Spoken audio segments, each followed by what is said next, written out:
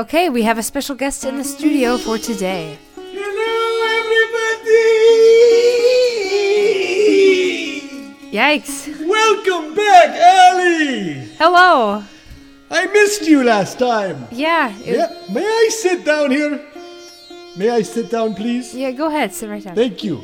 Thank you so very much.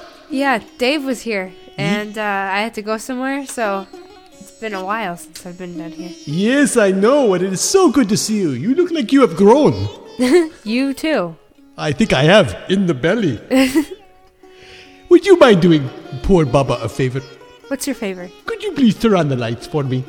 Sure. I have a very, very difficult time reading in this light down here that you've got, or the lack thereof. Go please put the light on. What are you doing sitting there for me? I will take over the show now. Hello everybody, how are you out there? Is this a microphone? Yes, Okay. you talk through that. Hey, okay. I have a very, very special announcement for you. For everybody. What's your announcement? Your good old friend Baba has his very own podcast. Does he now? Yes, I have done a spin-off show. Very, very soon, in the next few days, you will be able to find Baba Gonesh at his own category in the iTunes store. Very nice. Congratulations, Baba. Thank you very much. I am so very proud, and I must thank Chris for helping me set it up. You know what? Last time when I was here, Dave Jackson, I will reserve my comments about Mr. Jackson. He almost spoiled the surprise by telling everybody about Baba's book. Do you remember? Did you listen to the show? Yes. He told everybody, and I had to play dumb that I knew nothing about what he was talking about, but he was looking at a prototype of my book. The book was called Not Just for Baba Anymore. Oh, yes.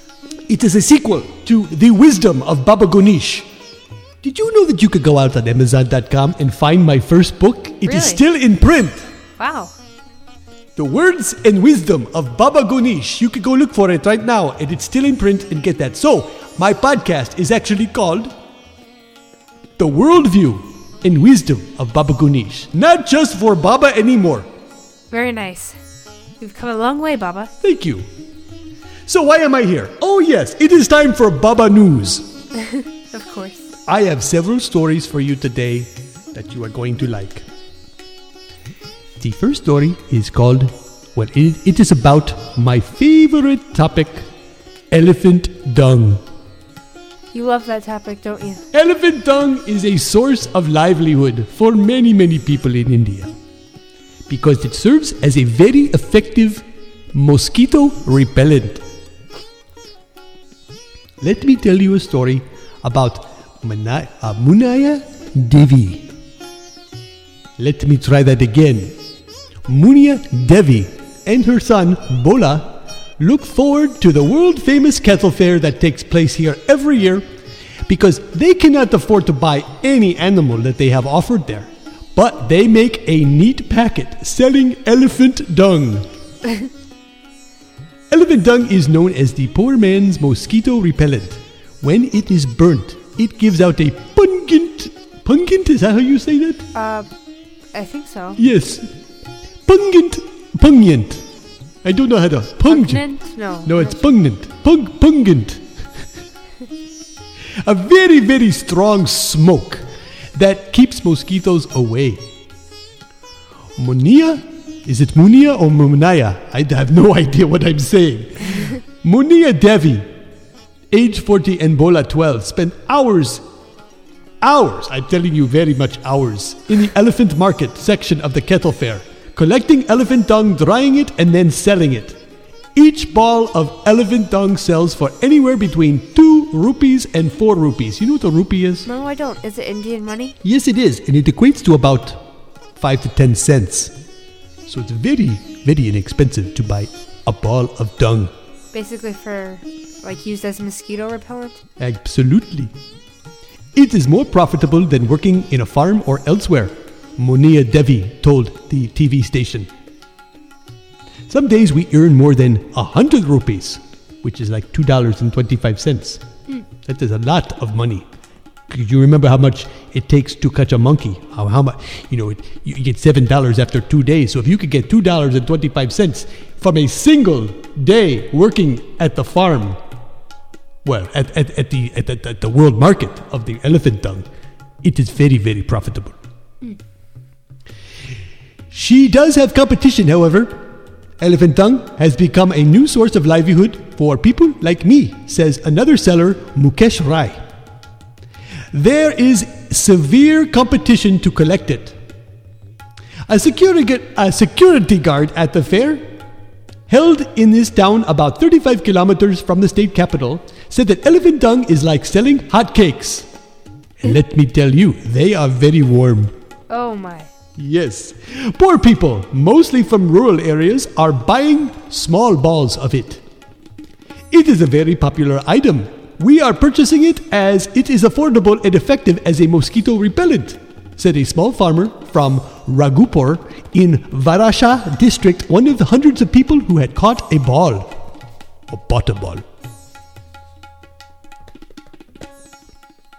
Elephant poop, huh? Did you know you can make 40 to 45 balls out of a kilogram of dung? Seriously? Yes. Elephant dung is the cheapest available mosquito repellent without side effects.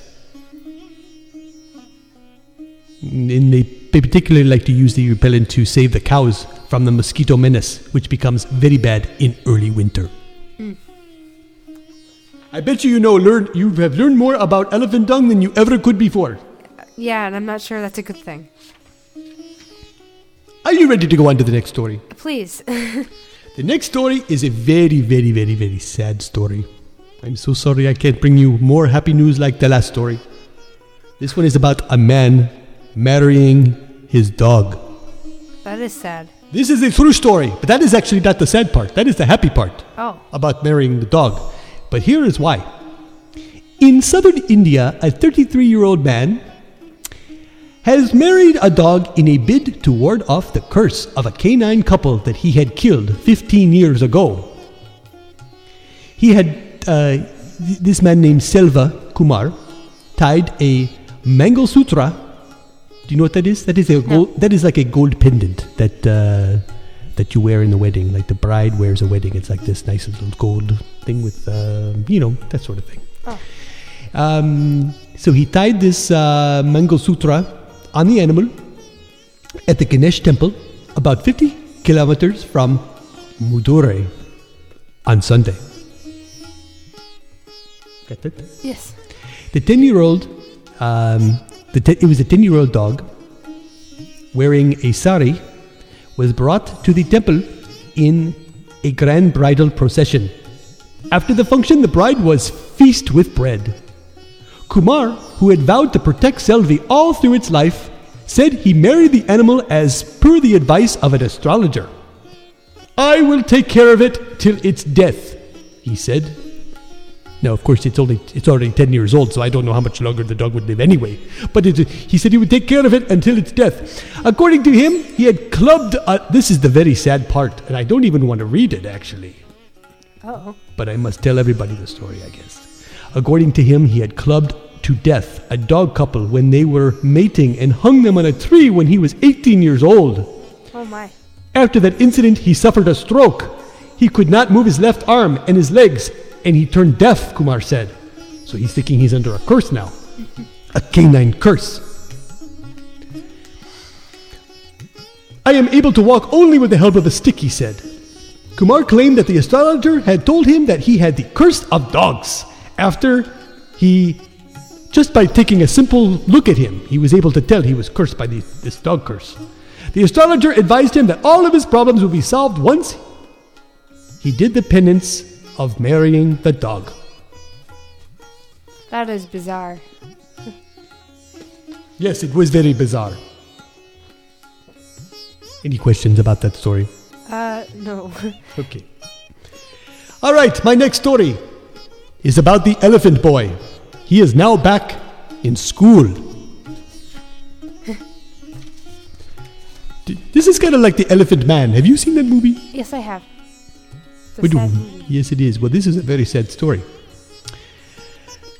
Apparently, there was this little boy who everybody referred to as the Elephant Boy. But no longer now. Ganesh, another Ganesh, age 6, from India, was born with a grotesque, life-threatening facial deformity. The boy, named after Ganesha, the Indian god with a trunk-like nose, became news in India after his father wrote to the TV station asking him to profile the boy on TV. Reports in Indian newspapers said that Ganesh, his strange appearance caused him to be shunned by everybody. He had a few friends and some school denied him admission. But now, thanks to an operation of more than 10 hours performed in India by a surgical team led by plastic surgeon Sanjeev Kaila, Ganesh has a new nose and he looks normal now that he has a new nose and eyes. Great. Earlier, doctors told Father Ganesh that he would lose his eyes and possibly his life if they operated. Oh, it is a great nose, a cute button nose, said Nurse Sheila Groombridge, who accompanied Kaila to southern India for the surgery at the NRI Academy of Sciences at, well, I'll just end it right there.